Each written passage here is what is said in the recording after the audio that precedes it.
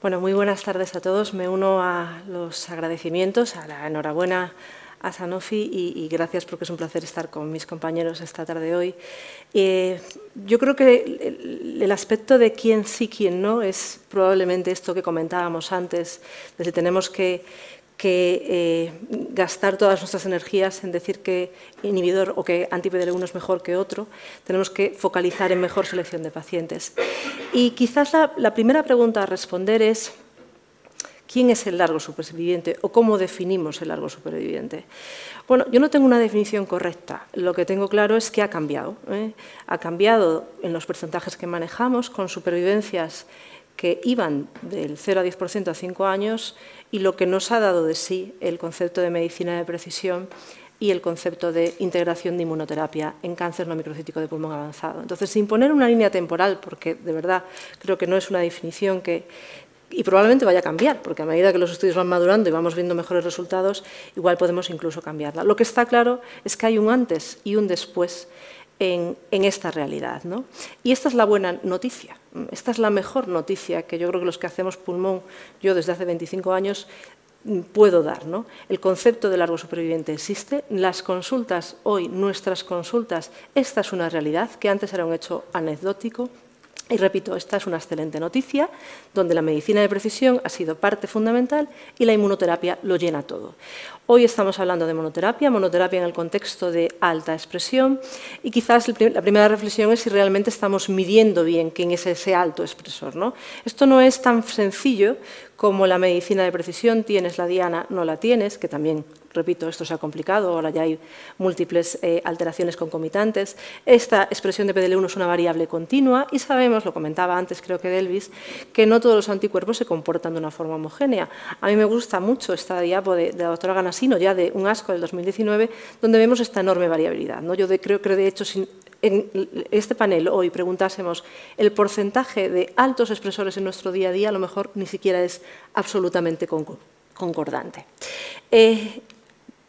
La realidad es esta, la realidad es que hemos cambiado nuestro standard of care y se ha comentado a lo largo de la tarde. Tenemos 3 estrategias terapéuticas con más madurez, con menos madurez, pero a mí lo que me gusta de todo esto es que son resultados consistentes, concordantes y convincentes. Y esto es bueno, tener estudios que corroboren lo que hacemos en nuestro día a día, tener estrategias terapéuticas. Podemos discutir si son muy diferentes o poco diferentes. Yo creo que los matices no son tan grandes en este grupo de fármacos, pero esto, repito, es una excelente noticia. Y está claro que el debate es mono versus combinaciones de quimio, las tasas de respuesta son diferentes, las PFS son diferentes, probablemente favoreciendo el uso de la inmunoquimio. Pero cuando hablamos de esa idea de largo superviviente y cuando hablamos del beneficio de una estrategia a otra, que es el debate que tenemos hoy en nuestra consulta asistencialmente, cuando uno ve los resultados a 2-3 años de la mono y de la inmunoquimio, la verdad es que es difícil decir qué es mejor que qué, ¿vale? Hay que esperar a resultados más maduros, pero así a 2-3 años es bastante equivalente. Lo que está claro es que cuando hacemos combinaciones y hacemos monoterapia, estamos incrementando las toxicidades. A mí también hay un hecho que me gusta y me deja tranquila, es, bueno, si uno piensa en toxicidad en un alto expresor, obviamente se olvida de las combinaciones, pero cuando analizamos los datos de las combinaciones hay un hecho que hemos visto en la consulta y, repito, a mí me deja con cierto grado de tranquilidad, es que cuando tú experimentas toxicidades y tienes que parar esa estrategia terapéutica, el beneficio se mantiene en el tiempo. Y esto, repito, es algo también a tener en cuenta cuando barajamos esa idea de toxicidad y eficacia. Entonces, como los resultados en altos expresores, bueno, repito, tenemos que esperar resultados más a largo plazo, pero pueden parecer semejantes. ¿Cómo vamos a seleccionar? Bueno, pues yo creo que tenemos que tener en cuenta el paciente que tenemos delante, lo que quiere ese paciente. Hay pacientes que, desde luego, el concepto de quimioterapia no quieren o intentan evitarlo, los hábitos tabáquicos, la comorbilidad, el uso de esteroides, de antibióticos, la carga tumoral, hablaremos algo de esto, y sin duda el tumor. PDL1 gana por goleada como biomarcador, pero la realidad es que, bueno, podemos intentar hacer algunas cábalas con otros biomarcadores. Está claro que hay pacientes con la mono que se nos van a caer. Hoy queríamos hablar de largos supervivientes. Me encantaría deciros quiénes van a ser, pero yo creo que deberíamos intentar responder primero quiénes son los que se van a caer ahí, ¿no? Quiénes se van a ir con la monoterapia, quiénes se nos van a escapar, porque claro, a esos ya desafortunadamente nunca vamos a poder hablar de larga, o es más difícil poder hablar de larga supervivencia. ¿Quiénes son esos pacientes? La hiperprogresión existe, no es un mito.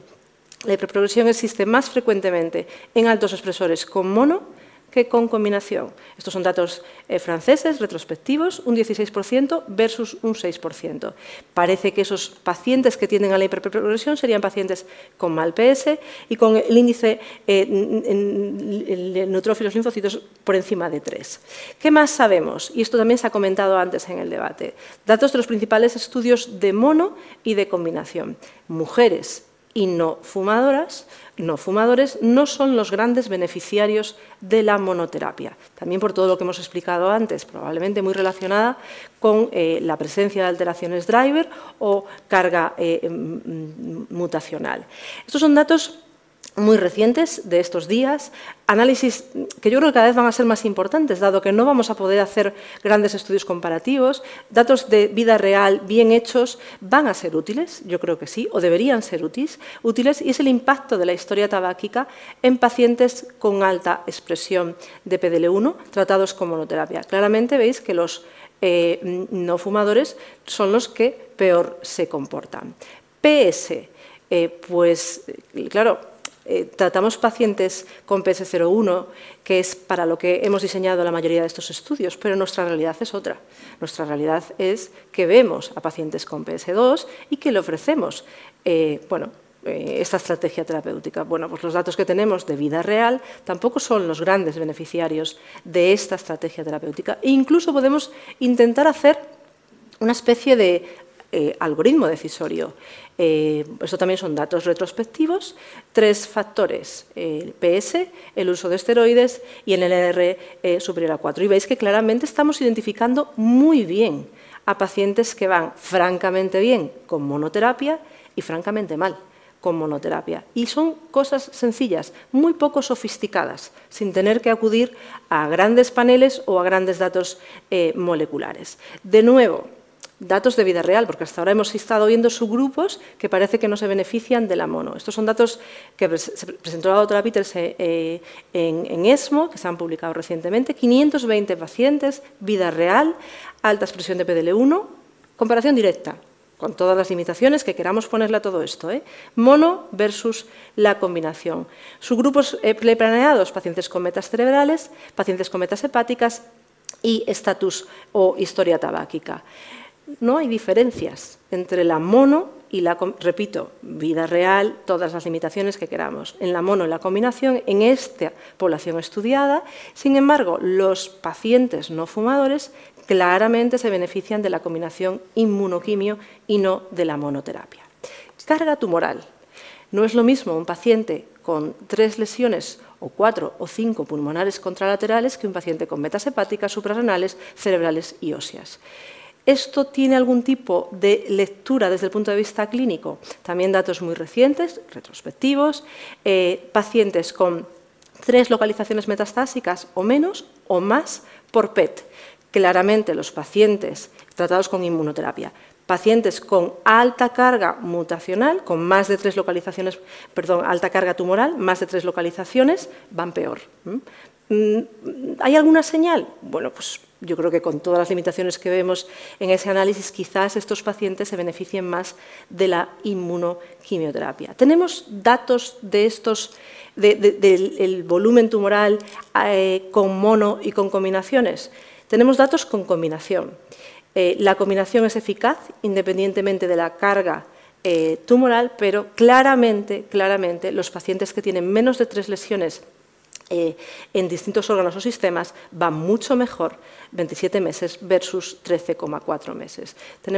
Yo creo que este es un análisis que deberíamos intentar conseguir en los estudios de monoterapia. Hemos hablado de metas cerebrales, no voy a comentarlo, creo que son datos muy buenos y sin duda, hay algunos estudios en marcha que van a poder ayudarnos a decidir mejor, ¿no? A qué pacientes vamos a tratar muy bien con mono y a qué pacientes podemos rescatar con las combinaciones. Más allá de las características clínicas, que es donde nos movemos casi todos a día de hoy. Lo comentábamos antes, la expresión de PDL1, ¿importa o no importa? Yo creo que sí. Yo creo que es uno de los factores más que entran en este algoritmo decisorio. No es lo mismo un 90% que un 50% y probablemente pues uno vaya más seguro y más tranquilo, un paciente con mucha carga tumoral, un PDL1 del 90, que un paciente con mucha carga tumoral y un PDL1 del 52. ¿no? Dianas, mucho debate con respecto al valor de Carras, STK11, KEAP1. Sabemos que los pacientes portadores de mutaciones de Carras en los estudios de monoterapia se benefician de la inmunoterapia con respecto a la quimioterapia.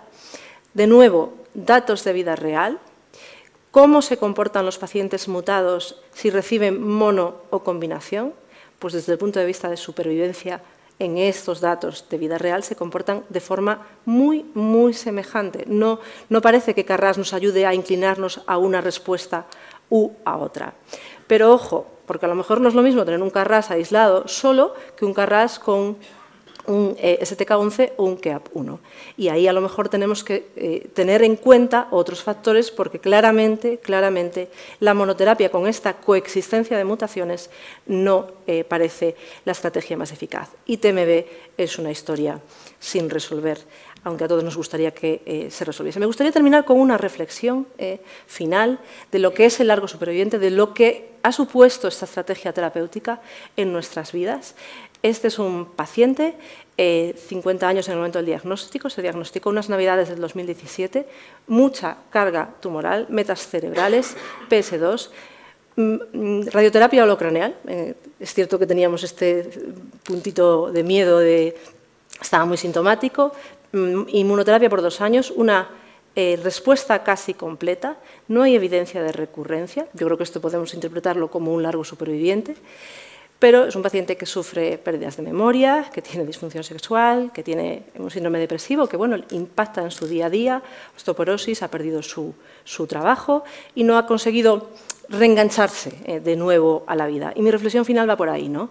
Está muy bien que intentemos definir, y es lo que tenemos que hacer, quiénes son los grandes beneficiarios, cómo podemos conseguir los largos supervivientes, pero también nuestro siguiente reto es cómo vamos a hacer que estos largos supervivientes, que tienen una serie de peajes asociados a la enfermedad que han padecido, cómo vamos a hacer su seguimiento, cómo vamos a hacer su integración en el sistema de salud, quién va a hacer ese seguimiento y, sobre todo, su integración social y económica. Y yo que vengo de una tierra de faros, creo que es importante saber tener faros, tener luz que nos lleve a buen puerto y muchísimas gracias por vuestra atención.